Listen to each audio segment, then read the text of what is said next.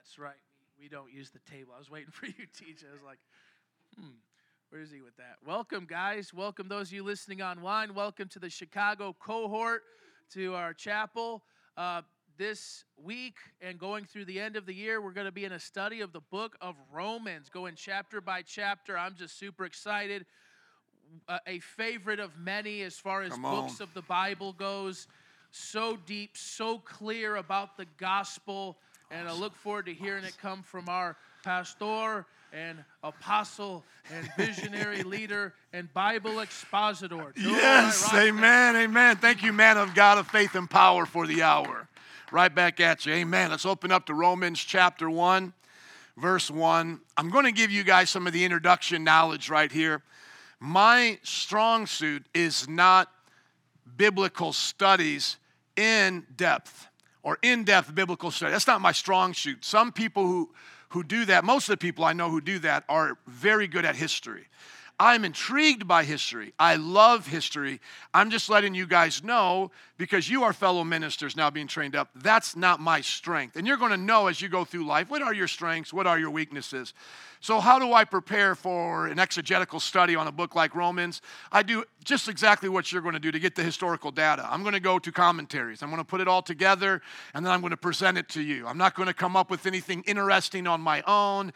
This is not anything that you couldn't find in one of the 100 commentaries or study Bibles you guys already possess, or at a Christian website that the people have done that work for us already. So that's not my endeavor in going through the book of Romans. I always say those kinds of things just so you guys know where I'm coming from. But I do have a gift, don't I? My gift is preaching and making this real. That's my gift. So we're going to go through the book of Romans by God's grace now to the end of the school year, verse by verse by verse. And some that are joining us right now or listening to us on podcasts, you never maybe have done this before. So enjoy doing it with us. In your private study time, try just to read the chapter that we're going to study that week. You know, read it ahead of time or read it afterwards. It's up to you. If you prefer to read it afterwards, the notes will always be there on the app and on the website, and you can see my commentary. What's cool about this is I've taught this class in SUM. So I'm going to be taking those notes, putting them into here. Do me a favor for a minute, Oscar. Just scroll down to the actual passage of the book of Romans, and then you'll see some of my commentary. Keep scrolling till you see commentary, please. Right about there. You see it? I go by verse, and sometimes I'll combine a few verses, but most of the time it's verse by verse, and I add in all of this commentary. I give you some of the Greek words, I give you a little bit of cross-references and things like that. That's not what I'll be doing here. That's more of when I'm teaching, but I will be providing what we would call the commentary or the exegetical notes as I go through the series, because I have them, why not give them to you, right? So if you like the idea of reading after the sermon, well, then that will be really helpful. I kind of like that idea for you, you know. If you want to jump ahead, feel free to do so, but then you'll always be able to have the comments afterwards, you know, so whatever is best for you. Let's go back up to the introduction into the notes there. When we look at the book of Romans, it's named after the city of Rome. It's written by the Apostle Paul. These are the things most people already know. The date of the writing is right around 57 AD. That's about 13 years before 70 AD, the destruction of Jerusalem. So that's a key event to know in church history. That has not happened yet, but the Roman people have already started persecuting people, the Jewish people in Rome. So you're going to learn a little bit about that and where that comes into play. The place of writing is Paul is at Corinth on his missionary journey, and he's at Gaius' house. He mentions that at the end of the book of Romans, 16 chapters in all in the book of Romans. The theme is the gospel. Romans 1:16. We'll be reading that today. The occasion, from the best that we can pull out from the information that we're given, is that Paul is writing a letter to the Jew and Gentile Christian living in Rome to address their theological issues. What's cool about this is that Paul's actually never been there, and that this church has not been one that he or another apostle has established.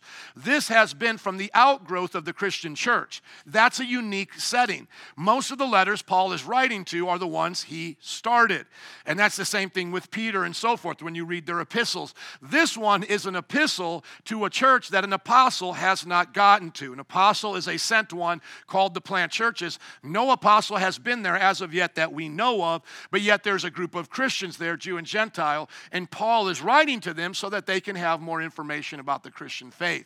So we don't have any apostle that we know of that went there. It probably started after Pentecost as Jews came from Rome to Jerusalem for that festival. They hear the gospel, and then they go out and start the church in their hometown. Then it was probably reinforced by people coming from those smaller cities to Rome to do business and then preaching to their friends and families that were there. And some probably would say, oh, I heard about this from my cousin who went to Pentecost a few years ago. Is that the Christian movement you're talking about, the Messiah movement, so forth and so on? Roman Catholic tradition does have that Peter eventually went there and became the bishop, the leader of Rome, and from there they developed their Roman Catholic history. You can look at their information. It's partly true. As much as we can know, it's believable, and there's part truth in it that we should accept. The part that we shouldn't accept is where somehow Peter's a pope and that this was meant to be the establishment of a Roman Catholic Church that would rule all the other churches.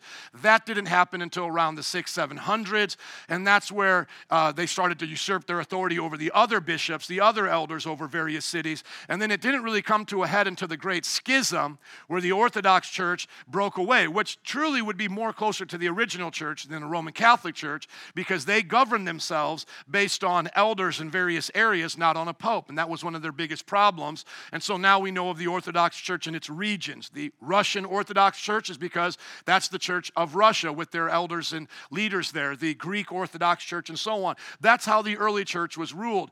So if you want to get an idea of when did the Roman Catholic Church really become this entity that would fulfill the prophecy that Paul said about it, that they would forbid people to marry and that they would forbid meat and they would turn away from God. Probably the best date for that is around 1000 AD. Anytime you talk to the cults, they're always going to try to say it happened at the Council of Nicaea and these things. They're foolish. They don't know what they're talking about. Okay? The Roman Catholic Church developing into what it became as a superpower didn't really happen until around 1000 AD. But the Pope in his office is around 500-600, depending on what you're looking for in his leadership and who's listening to him around that time. And then, like I said, it builds up into the Great Schism where the other guys break off and go, no, we're not going to follow you in this. And that's why there's Orthodox and there's Roman Catholics. And the Orthodox have a lot more Christian belief than the Catholics do, because the Catholics from 1000 AD kept going and going and going and making up more stuff and more stuff and more stuff until you get the Reformation around the 1500s, which is what we're saying as now today's Protestants, that the Roman Catholic Church of that time looked nothing like the ancient church. So Rome does play a little part in that because that's where they established their headquarters.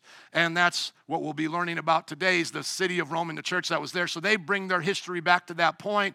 But like I said, spit out the bone as you chew on the meat. Okay, so the Roman Christians, here's just a little something to know about them. They were Jew and Gentile, as I said before. They met in small congregations, and they had some divisions among them. That's typical for most of the churches at that time. They weren't very large in one place. They were spread out in homes, and they were mostly Jew and Gentile. The next thing that we can learn about the city of Rome, I have here a PBS link if you want to take a look at that as well, is that the capital city of Rome and Empire, Rome was the capital city of the Roman Empire, largest city, over 1 million citizens, multiracial, pagan in its religion, and it was the center of the Roman world for over 1,000 years. And you can click on that link to learn more about ancient Rome. Let's scroll up a little bit to get some more goodies here. Click on that, please. Here's a timeline to understand Paul's life, and Paul's life gives us a great understanding of the New Testament. Scroll up just to the timeline there, please. Thank you. Just stay right where you're at. Just scroll to the time. There you go. And so when we see here, Paul was probably born around 5 AD. He's pretty much a contemporary of Jesus, maybe just a few years older than him. Jesus was probably born right around that time, 3 AD. Oh, excuse me.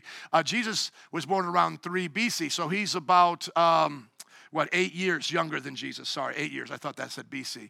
So he was, but it also says it could be between 6 BC and 10 AD. So the best guess, he's a contemporary of Jesus. There we go, back to that. The martyrdom of Stephen happens right around 35 AD, and that's where Paul is part of that, but then his conversion happens shortly after that.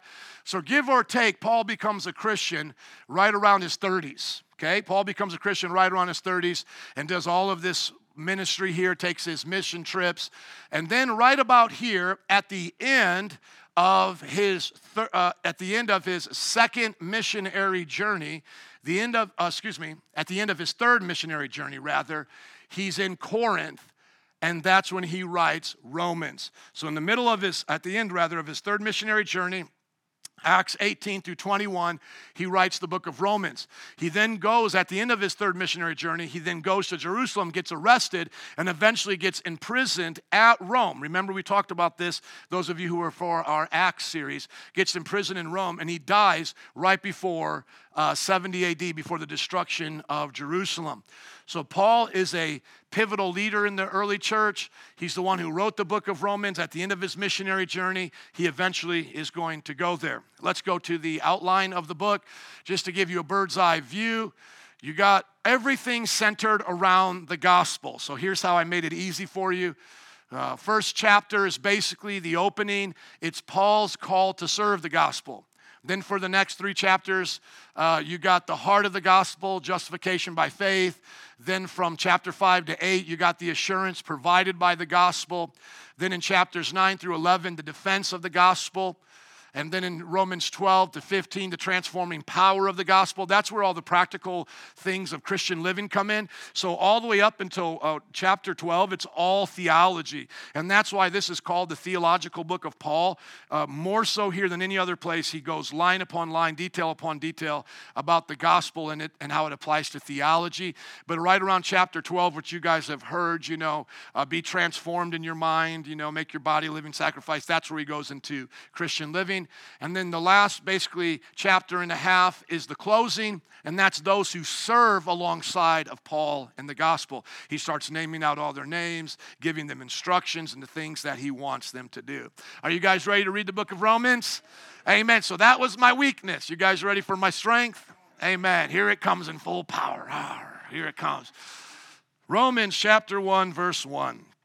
Paul, a servant of Christ Jesus, called to be an apostle and set apart for the gospel of God, the gospel he promised beforehand through his prophets in the Holy Scriptures, regarding his Son, who as to his earthly life was a descendant of David, and who through the Spirit of holiness was appointed the Son of God in power by his resurrection from the dead, Jesus Christ our Lord.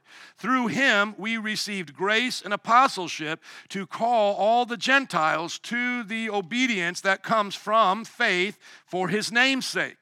And you also are among those Gentiles who are called to belong to Jesus Christ.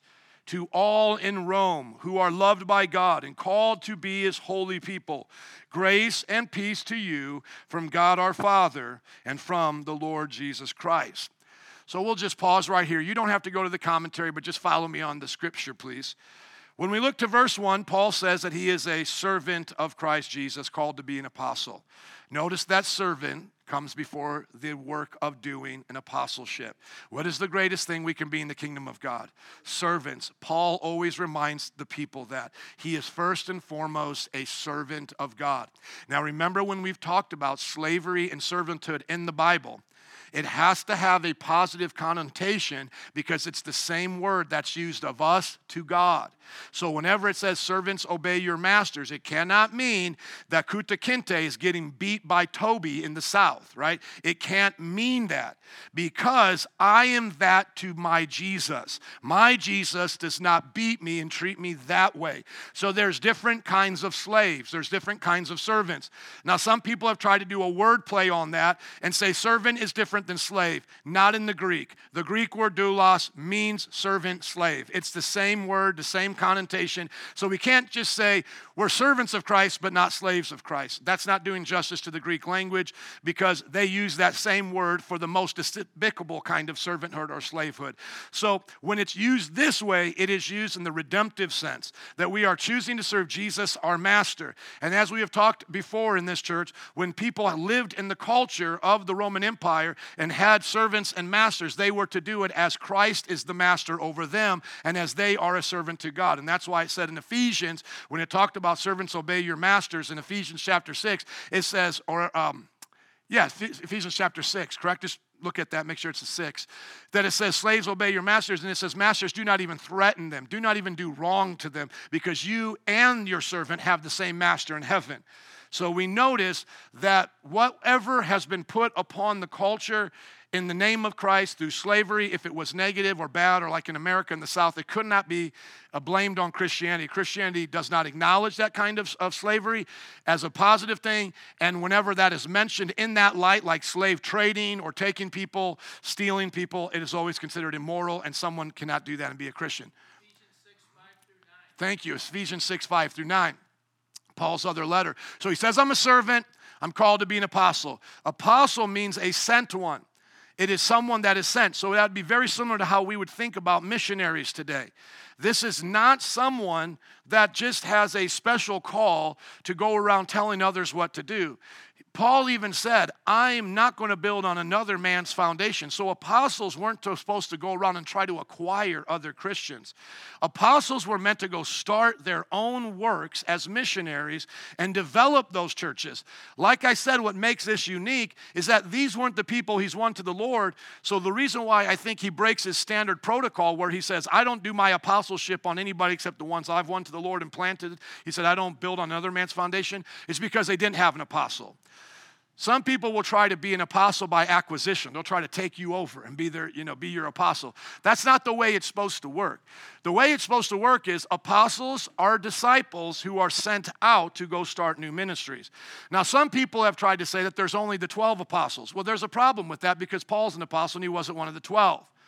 Now, I happen to believe that Paul was God's replacement for the Judas, the loss of Judas. So instead of casting lots, I believe the disciples were supposed to wait, and God was going to pick his 12th one. Why did there need to be 12? Because those were the prophecies given to the Israelite tribes. That's why there was 12 tribes. And then Jesus said their names would be written on the foundation stones of New Jerusalem, and that these 12 disciples would be the 12 governor leaders over the new kingdom. So there must be a 12th one brought there. Did it come through the casting of lots from Matthias, or did it come divinely from Paul? I believe it came from Paul. But people may give me credit for that and say, well, technically there's 13 or whatever, but after that there's no more.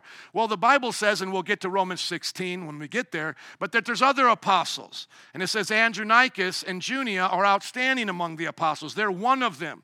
And so people in church history have tried to make Junius, a man. Catholics tried to do that because it was clear that they were apostles, and they didn't want a woman apostle. And then over time, especially in our generation, with people like Daniel Wallace and others, have tried to translate that to mean they were just a married couple that were known among the apostles to be good people. But it doesn't say that. Craig Keener and others take time to develop the Greek and show you in the grammar that it doesn't mean that. And then the stamp that proves is John Christendom, the church father, clearly says this couple, this man and woman, must have been so amazing as apostles that they were outstanding even among them. So he translates it and gives us the commentary that settles it. And that's where we should be on that.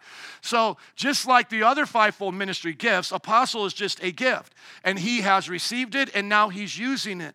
God can use you as an apostle to go start a church and to build up ministers in that place to go start other churches. That's the way that an apostle is going to do that. Just like God can call up prophets and pastors and teachers, etc. So we'll get more into that as he talks about the gifts a little bit later. Then he brings up the important part for why this is happening. He's set apart to be a servant. He's an apostle. Why? For the gospel of God. The gospel is the good news of Jesus Christ, death, burial, and resurrection, his coming again. That's the message. The gospel he promised beforehand through his prophets in the Holy Scriptures. So this is what all the prophets are pointing towards. That's why we use the prophets when we preach, because they're talking about the things we're living now. It's not like that Old Testament stuff's not relevant to us. That's how they preached, and that's how we preach. We preach with the prophets and their message towards the gospel. So as I showed in one of the sermons yesterday, people in the Old Testament look towards the cross. We now look back at the cross. Who's in the middle on the cross? Jesus. Jesus brings the Old Testament and the New Testament together, fulfilled in him. And what image am I making right now? A cross. There's a helpful way to think of the New Covenant and Old Covenant working together. Of course, we're not keeping the law of Moses and those things. The law has been fulfilled in Jesus. But all that the law was pointing to that's now fulfilled in Jesus, we can now look back in the law and preach about it. So that's why we're Christ-centered, gospel-centered in all of our preaching. We see Christ in the law. We see Christ in the Old Covenant, Christ in the prophecies. And that's why I'm doing a sermon series right now on Thus Says the Lord, on the prophets, a word from the prophets. Because we should look back at all the prophets and go, yeah, they're talking about my Jesus. Why are they talking about my Jesus? Because Peter clearly said they had the Spirit of Jesus guiding them. And who is Isaiah and other prophets seen? Like Isaiah 6, high and lifted up. He's seen nobody but Jesus. Because no one has seen the Father and lived, but we've always interacted with the Son as a people. He was the one in the Garden of Eden. We were made in his image. The Son was there with Abraham in Genesis 18, the patriarchs. The Son was in the fire with Shadrach, Meshach, and Abednego. The Son is in the Bible. He's of ancient times. He's been there with us throughout human history. Now notice this because we talked about Psalm 2, and I love when the Bible vindicates itself when we're learning it, and it does it without us trying to force it. When did I say Jesus was appointed as the kingly son of the Father of Psalm chapter 2? When did that happen? At his resurrection. Did you guys notice that when we read it here? It says it so clearly, and it's like, man, I wish I would remember this last week because it would have said it even more clear. Regarding his son. Now notice, he's always been his son. The Son has always pre-existed. The Son is the Son. But when the Son came in the flesh to his earthly life, he was a descendant of David. So now he comes as a man in the flesh, a descendant of David. So when is that God-man going to be appointed the kingly son, ruler over all the earth? It says, and through the Spirit of holiness was appointed the Son of God in power by his resurrection. His resurrection from the dead, Jesus Christ our Lord. Now notice, when he says Jesus is our Lord, that is not just like landlord. You'll notice, especially when we get to Romans 10, that when you confess Jesus as Lord, you're confessing Jesus as Yahweh Lord. The Lord here is not a generic landlord, boss, master, because it can mean that, but Paul attributes Jesus as Lord in the same way that the Jewish people translated the Greek in the Septuagint, the Old Testament known as the Septuagint, when they would use kurios for Yahweh. Yahweh is the Hebrew for Lord. They would put the word kurios there to honor the name, to not blaspheme it, to not even say it. When he's saying Jesus is Lord, he's using it that way. And I'll show you that when we get to Romans 10. It's clear. And so when a Jehovah's Witness says Jesus is Lord, but he's not God, there's a problem there now. Because if Jesus is Lord and not God, then we'll say the same thing about the Father. The Father is God and not Lord then. But isn't the Father Lord? Isn't he Yahweh? Come on, so if Lord there doesn't mean Yahweh, then the Father's never called Yahweh really in the New Testament. It seems as if Paul takes the Shema of Deuteronomy 6:4, hear, O Israel, the Lord thy God is one, the Lord thy God, and now gives the Lord to Jesus the Son and gives God to the Father. That's how he uses their titles with their names. The Father is God, Jesus is Lord, and he's playing off of the Shema that says, the Lord thy God, he is one. Does everybody get that? He does that in places that we won't be studying in Romans.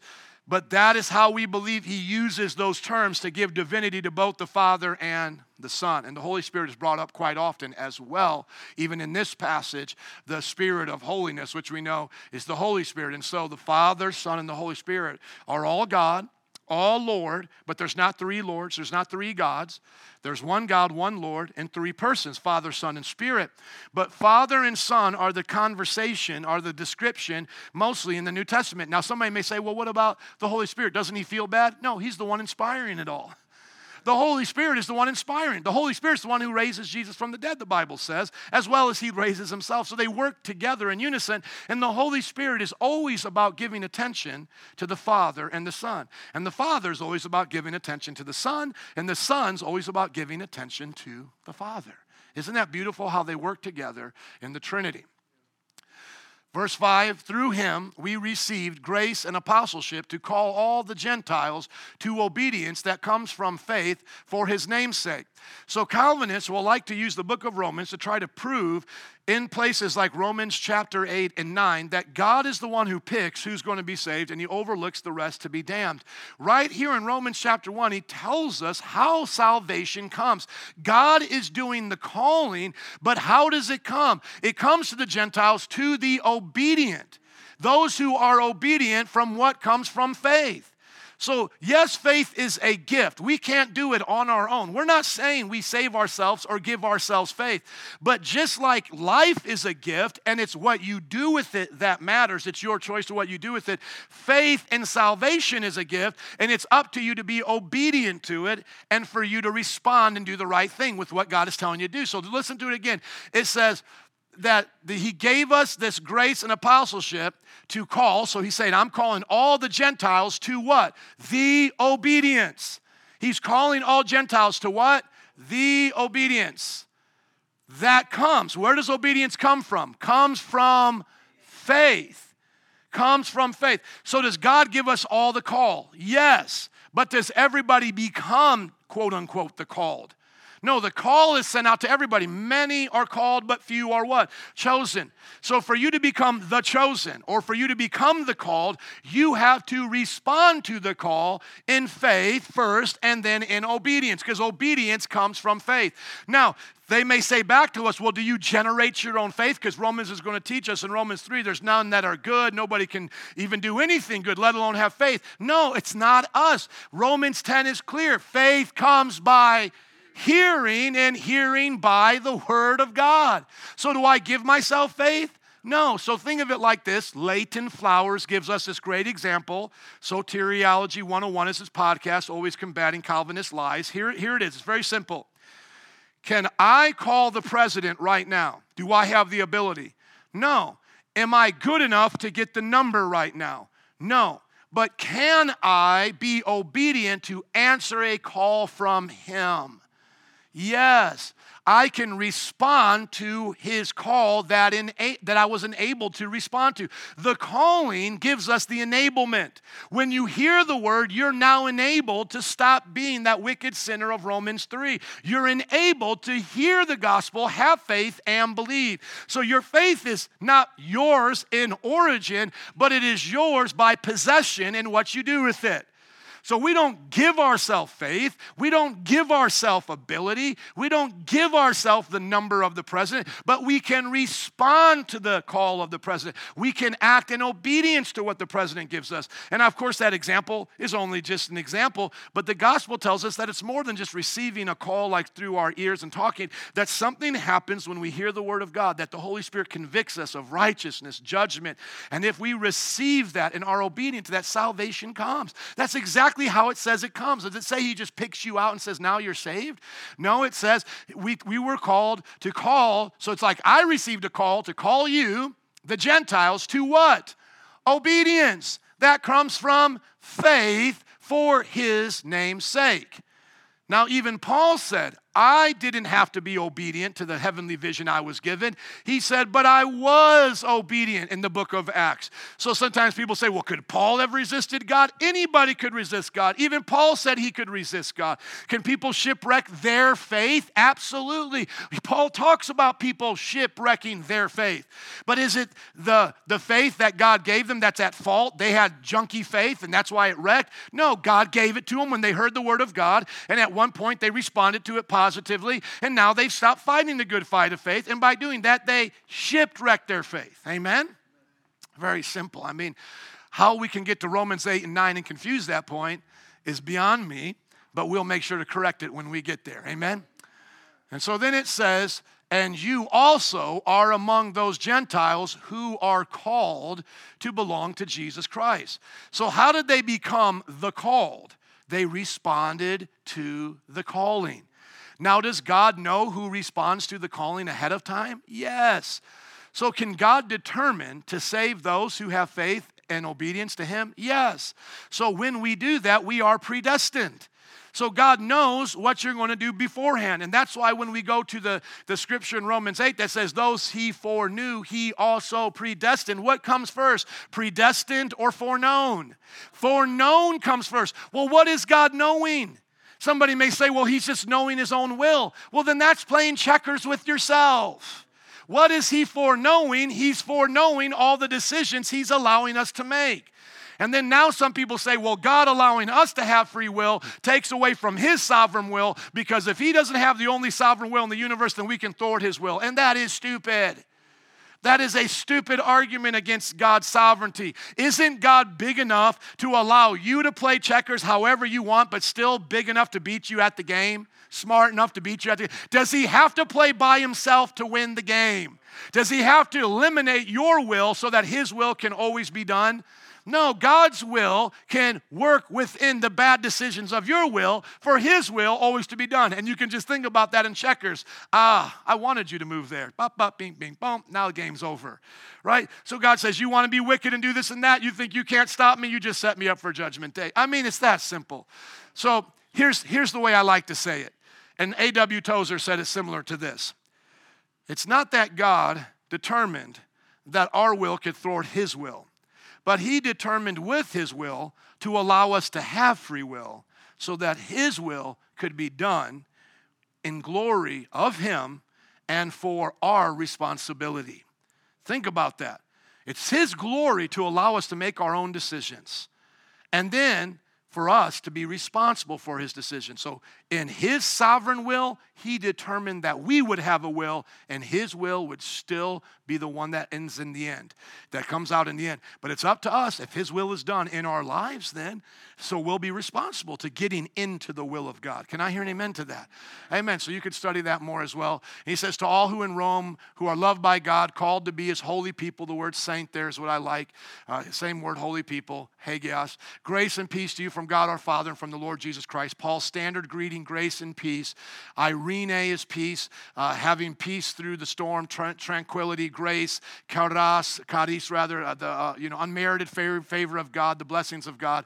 And then he uses those titles he'll use in primarily all of his letters. The Father is God, Jesus is Lord. And if somebody goes, like I said, oh, Jesus can't be God because only God is the Father, then you go, okay, well then God can't be Lord then. And what does it say all throughout the Old Testament, you know? The Yahweh said this, Lord said this, the Lord said this, so you got a problem. The Lord thy God is one. So either you now have to say Paul is giving the word Lord a totally different definition than the entire Old Testament meant Lord to be, or Lord means Yahweh. So Jesus is Yahweh. He's our boss, he's our master, but he is our very Yahweh. Amen? Amen. Let's read now the next passage. Verses 8 to 17. First, I thank my God through Jesus Christ for all of you, because your faith, whose faith? Your faith. See, now you're in possession with it. If it was God's faith and God's faith alone that saved you and always kept you, then why does he give us the possession of it? It would say God's faith. I'm thankful for God's faith in you. He's just always drawing you to himself, and that's just the way it is. You're his little robot. No, it says your faith. Why? Because just like any gift God gives us, you take possession of it. Now it's up to you what you do. That's why he says in the Bible, like Jesus, he says, this one has little faith, this one has great faith. If the Calvinist is right and we're all given faith and saved the same way, then why is there a great faith and a little faith? Come on, somebody. Great faith and little faith is determined on what you're doing with the words you're receiving. That's why it says in Peter, add to your faith these different qualities. And if you do these things, you will keep yourself from being ineffective and unproductive in your knowledge of God. Isn't that what it says? And you'll keep yourself from forgetting you've been forgiven of sins. So add to your faith these different qualities. So I'm going to start again here. Help myself not to preach. Okay, first I thank my God through Jesus Christ for all of you because your faith is being reported all over the world. God, and remember when he just says God like that, he's going to be referring to the Father. God, whom I serve in my spirit in preaching the gospel of his Son, is my witness how constantly I remember you in my prayers at all times. And I pray that now at last by God's will, the way may be open for me to come to you. I long to see you so that I may impart to you some spiritual gift to make you strong. That is, that you and I may be mutually encouraged by each other's faith. Notice that. I do not want you to be unaware, brothers and sisters, that I planned many times to come to you, but have been prevented from doing so until now, in order that I may have a harvest among you, just as I have had among the other Gentiles. I am obligated both to Greeks and non-Greeks, both to the wise and the foolish. That is why I'm so eager to preach the gospel also to you who are in Rome. For I am not ashamed of the gospel, because it is the power of God that brings salvation to everyone who believes. First to the Jew, then to the Gentile. For in the gospel, the righteousness of God is revealed, a righteousness that is by faith from first to last, just as it is written, the righteous will live by faith. And that comes from where? The righteous shall live by faith. What book? What prophet? Habakkuk, and we've already been through Habakkuk. And so there goes Paul preaching the Old Testament again through the revelation of Christ. Beautiful. So sometimes people talk about dispensationalism, meaning that in different dispensations, God gave different laws for people to follow and different requirements for salvation. That is not true. The dispensation of God's salvation from beginning to end has always been faith. Now, can you look at different time periods throughout God's history, like the Adamic time period when they're in the garden? Yes. And then the time period of the patriarchs, and then the time period of the law of Moses, and then the time period of Jesus, and then now the time period of the church, and then soon the millennial reign, and then the forever kingdom of God. You know, yes, you can kind of look at those time periods, but what does the Adamic time period have right here at the beginning all the way to the end when we're in the new heavens and earth? The righteous shall live by what? Faith. It's always been faith. So when you're talking to people, don't naively assume that the Old Testament was about works and the New Testament is about grace. It's always been about grace through faith. The problem was, and you see Paul addressing this in places like Galatians and a little bit here in Romans as we'll get to it, is that they're looking to the law instead of Christ. That's their problem, instead of God, the Father, as it was being revealed to them. That's their problem. It's not the law. It's not that the law was meant to do that. The Bible clearly says what it was meant to do. It was meant to show you your mistakes so you would reach out to God through the sacrificial code and receive grace and have faith to believe in Him. That's why Hebrews starts off by saying the Jews missed it. Hebrews 2 and 3 says they missed it, the Jewish people, because of unbelief. And now you need to have belief. You need to have faith. So it's always been about faith in Jesus Christ. Let's just go back here to the beginning, verses 8 and onward. Paul thanks God for their faith. Remember, it's given to them, but it's up to them what they do now. Paul talks about him preaching the gospel. It's about Jesus. He's a witness. He's witnessing to them about how much he prays for them at all times. And so if Paul's saying he's praying at all times for all people, what does that mean? He's always got them on his mind and in his heart, okay?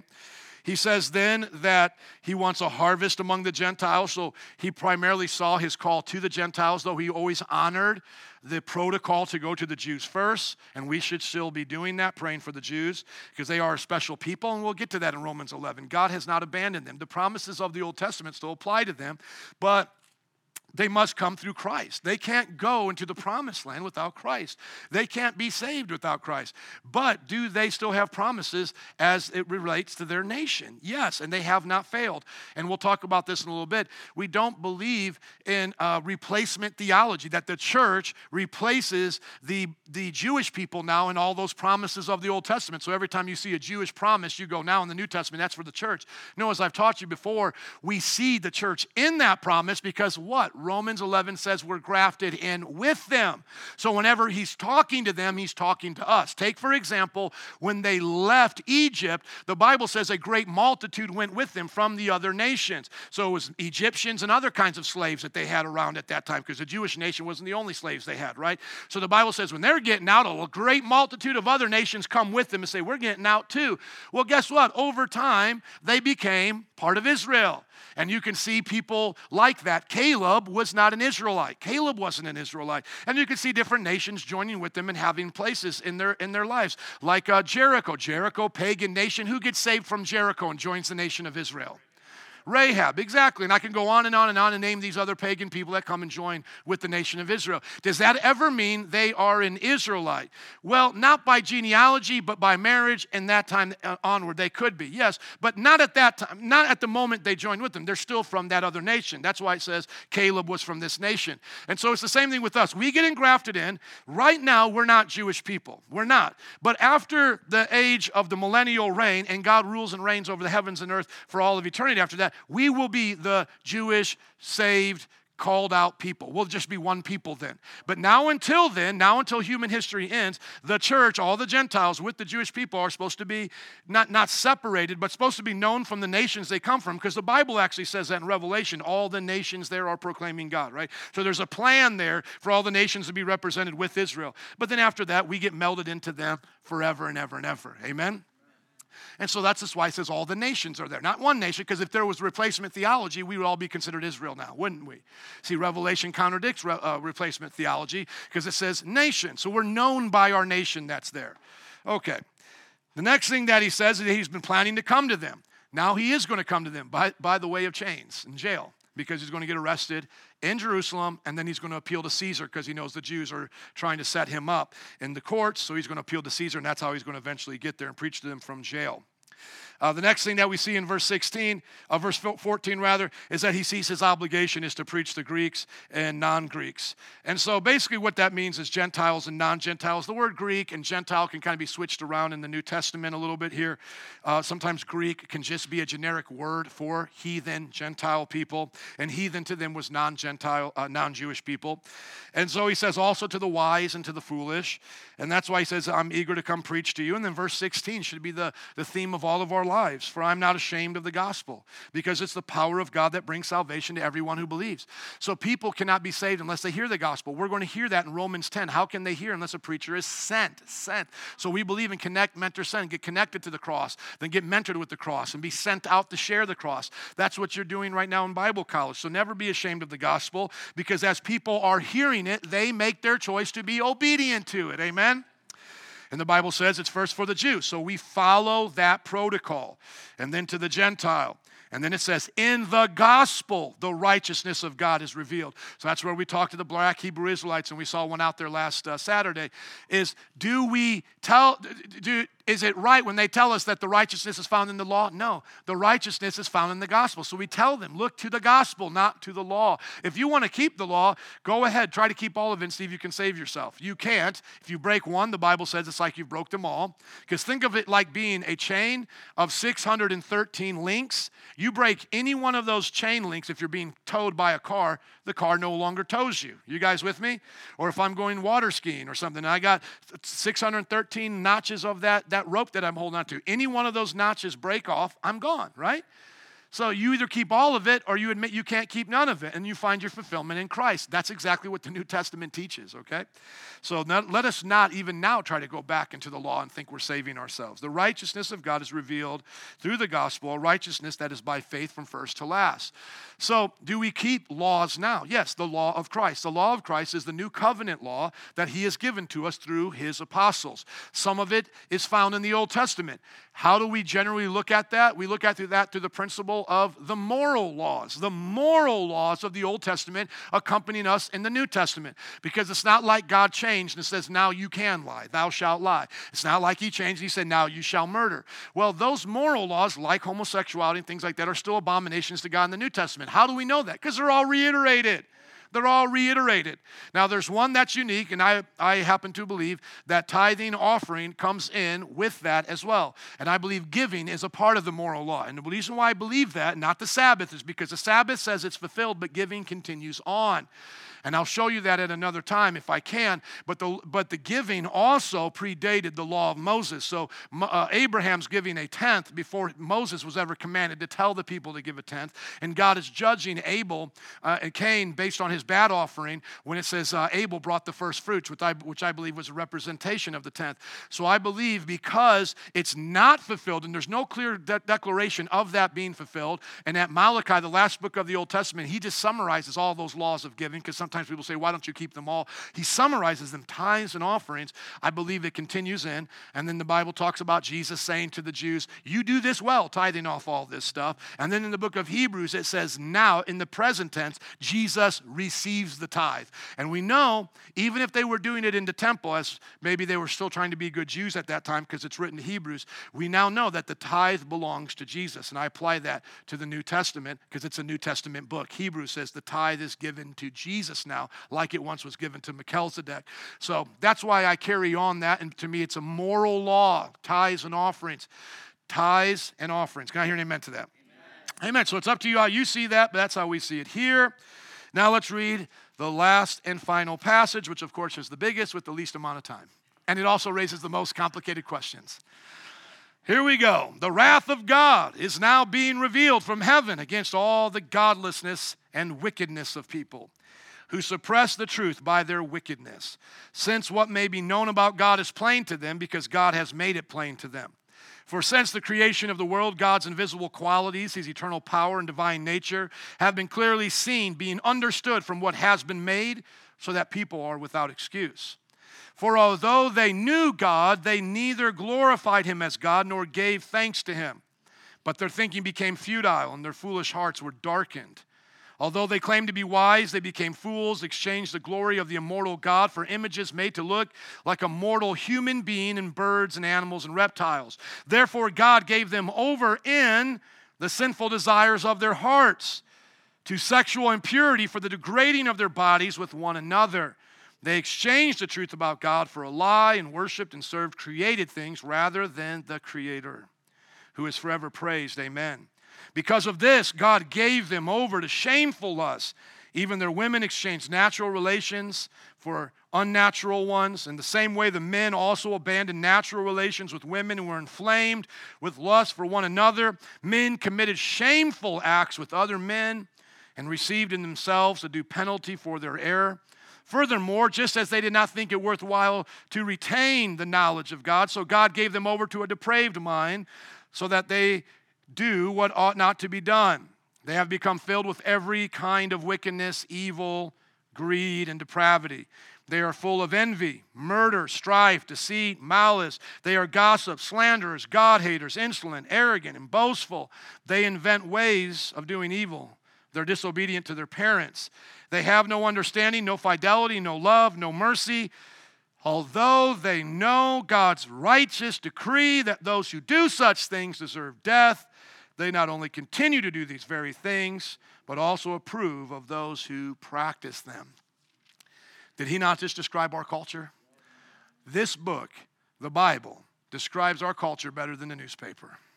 This is the entire outline of your culture today. Sadly, but praise be to God, he left us with the witness. Amen? The same way Paul applied it to the Roman culture of his day and the backslidden nature of the Jews, who many of them were following that pagan way of living, he is now saying to us today, this is what all worldly people are like. Everyone at one point has known God in some way, and by that we call that general revelation, that all people are without excuse. That's why our apologetic method comes from this passage known as presuppositional apologetics, that we believe no one that can think and reason is without the conscience that promotes godliness and the truth of God's character. So if you have a conscience and you can know yourself, you can know your God by looking at how you have failed yourself in the moral laws inside and by looking at the creation on the outside. Anyone who then violates their inner conscience and created order then is given over to a depraved mind and will suffer God's wrath. Most of mankind has not reached out for God, as the book of Acts says, reaching out for him that they might find him, seek and ask and knock. Most of them continue in their sin, hence the reason for all the ungodliness in all cultures. So if people say, or they ask the question, well, what about the people in the jungle? What about them? Well, first question is, how did they become people in the jungle separated from God's knowledge? You go back to human history, and we see that from the flood, it started over again with 8 people, Noah's family, and from there they did wickedness and isolated themselves from the people of God. And from there, they followed their own pagan traditions. Now, does God speak to them just like he speaks to us? Absolutely. I've mentioned the book here, Eternity in Their Hearts, where it talks about missionaries going to these remote places, and they find that they already have in creation, understanding in creation, and in their conscience, the basics of the Bible. Now the question is, can they go to heaven without knowing about Jesus and those kinds of things? I tend to believe yes. But I believe it's not God's intention for them to go without a witness. We're supposed to go there and confirm it. But I believe they can be saved by the light of their conscience. Now, some people don't believe that. And that itself shouldn't be something we should spend much time arguing over, because there's really not a lot said about it. There's not a lot said either way. There's no place where we know that people are sentenced to hell without having an ability to do otherwise. All the places we see being judged, like Sodom and Gomorrah, the nations like Nineveh, Babylon, etc., they're all given witness of some kind. Those are the Bible stories. We're never told what happens to the 10-year-old in India while Jesus is alive, because there's India at that time. We're not told about nations like that. We're only given a reference like this, and the reference basically says they know and then they are suppressing. So that means if they know, then that means they can receive, because we will get to chapter 2, and let me just read it now. Chapter 2 says in verse 13, well, let's go to verse 12. All who sin apart from the law will also perish apart from the law. So that means if you've never known it to be a law, you'll still perish, because the law of Moses wasn't given to you, but you had the law of your conscience. So you can't say I didn't have the law. You'll have the law of your conscience. That's what he means by those who don't have the law will perish. And all who sin under the law will be judged by the law. So if you knew it and you didn't do it, that's how your judgment's going to come. Now it says, for it is not those who hear the law who are righteous in God's sight, but those who obey it, who will be declared righteous. Remember that. Once again, it does away with Calvinism, shows that it's based on our obedience to it. Verse 14, indeed, now watch, when Gentiles who do not have the law of Moses, they have it, what's in their conscience, and they see it in created order, they are a law for themselves, even though they do not have the law. So they have to live by what they know in themselves to be right. They show that the requirements of the law are written on their what? Written on their hearts. They know not to murder. They know not to do the moral things, break the moral laws. Their consciences also bearing witness, and their thoughts sometimes accusing them, and at other times what? Defending them. So it's not all negative. It's not all negative. This will take place on the day when God judges people's secrets through Jesus Christ, as my gospel declares. So, I tend to believe, like most Baptists, good Baptists, non-Calvinist Baptists, people like Leighton Flowers, people like Adrian Rogers, a lot of other people of the past, Billy Graham, I believe with Baptists that children belong in the kingdom before the age of accountability, though we don't know when that is, but God is merciful to them of all nations. And then those who grow out of childhood age, who have not heard the gospel, the unreached people, are given opportunities to respond to creation and their conscience and be defended on Judgment Day, and God will do what's right. Now, let's just take the other perspective. Non-Calvinists and Calvinists take this way. Some Assembly of God agree with Calvinists in this way, but Calvinists are very strict in this. Calvinists believe that if the child dies before the gospel, then that means they were eternally doomed from the womb, and that's why they died, because they were never going to receive it anyway. They're already in hell. That's what John Calvin believed. And if nations didn't hear Jesus, that's because they were never going to believe in Jesus, and so they were doomed anyway. But there are some non-Calvinists that take their same position without having the same foundation of Calvinism, which Calvinism is God chooses, right? So then they have to believe that if you never were chosen to accept Jesus, then that means you were doomed from the womb, because there's no other way to be saved, right? So that's their foundation. That's where it leads, and many of them own up to that, okay? But there are non-Calvinists, like Assembly of God ministers that I've been with, like Brother Anthony, and I don't know if he still feels this way, who just believe unless you confess Christ, you're not saved. And for the children, he says, I don't know for sure, okay? So the nations who are now perishing without Christ are just going to hell because we haven't gone to them, and the blood will be on our hands, but it's still their responsibility, because Romans chapter 3 then condemns the whole world under sin, and no one's defended in their conscience. But I believe in Romans chapter 2, by him saying it there, it doesn't take away from Romans chapter 3 when he starts condemning all of mankind, because once again, it's up to them whether or not they live out in their sin or they live according to their conscience, the knowledge they've been given. A good middle ground could be that whenever someone in their conscience is doing the right thing, God sends them more revelation from angels and visitations and dreams, and that's why it's important in a lot of those cultures to have those things, so they do eventually get the gospel or some kind of law message, but it has to come through the dreams and visions of them reaching out to God.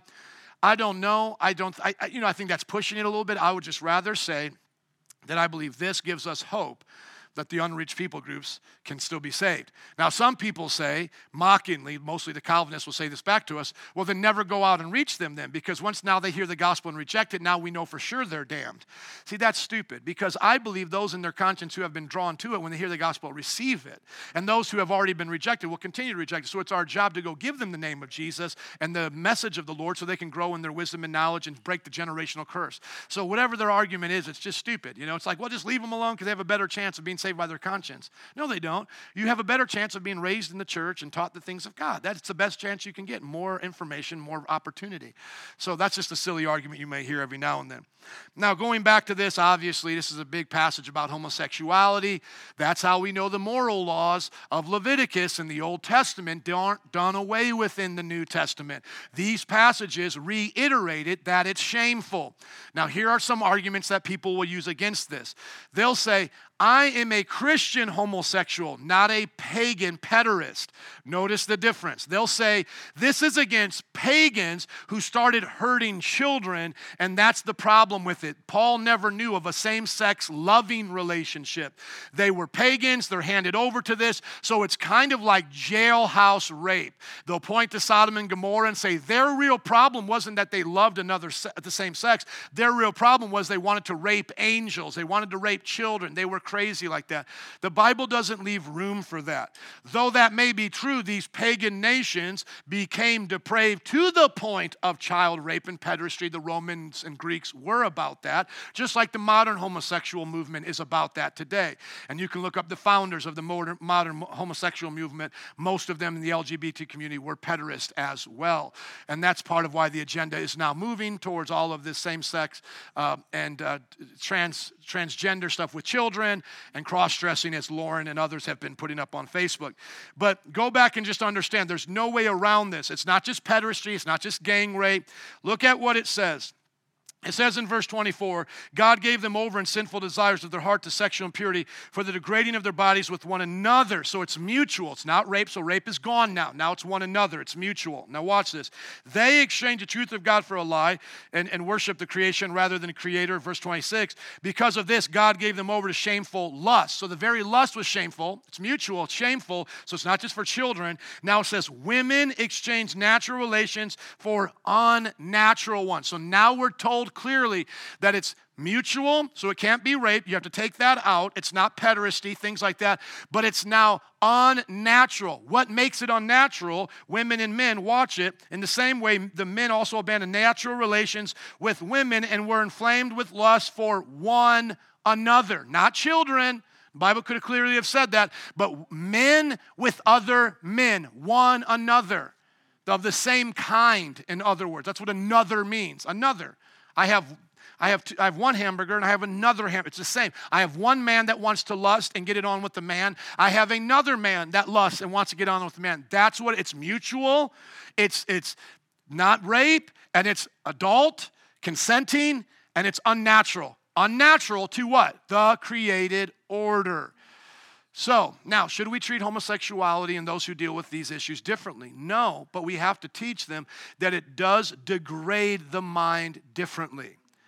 Because what does it do? It goes against natural order. So those who have unnatural desires shouldn't think of themselves worse than those who have natural desires and still sin. But here's the message, is that you have to be aware of the danger of the unnatural desire. Because the unnatural desire can lead to other unnatural acts. So take, for example, you have a man that's addicted to pornography. He'll go to the same hell as a lesbian, gay, or whatever, right? But the one addicted to pornography, it's not unnatural to desire the woman. The one that's in homosexuality is doing something that's unnatural. And so what I think it does is it says it degrades them. It takes away the actual order of their life. That's what I think it means. I don't think it means like you become more demonic and all of that. I just think like you lose the natural order. You're out of order more. So the guy looking at pornography is still going to hell, but he's not as out of order, naturally speaking, out of what's in the world. Because even then, he could bring natural order, bring family through what he's doing. and the lesbian gay cannot. And God is concerned about us populating the earth. He said, be fruitful and multiply. That's all it is. So don't think like your mind is so disordered because you have same-sex attraction and you're just the worst of all creatures. No, what it's really just meaning is your way of thinking of, if you give into those acts, your way of thinking of the order is worse than someone doing another kind of sin. So he is clear here. There is a worseness. Let me just read it for you again.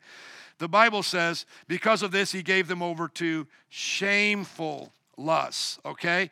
Now, is all lust shameful? Yes, but not in the same way, and some have a greater penalty. And that's why it says, and they received in themselves the due penalty for this error. And what's the penalty? And some people try to say, well, AIDS is the penalty and all of this. No.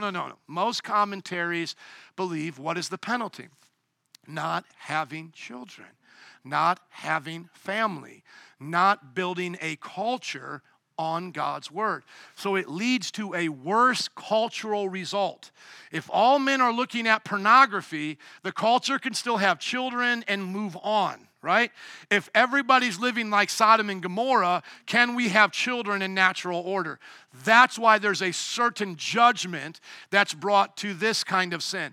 But even Paul in another place says, all sexual sin, now watch this, all sexual sin is on itself another level as compared to all other sins.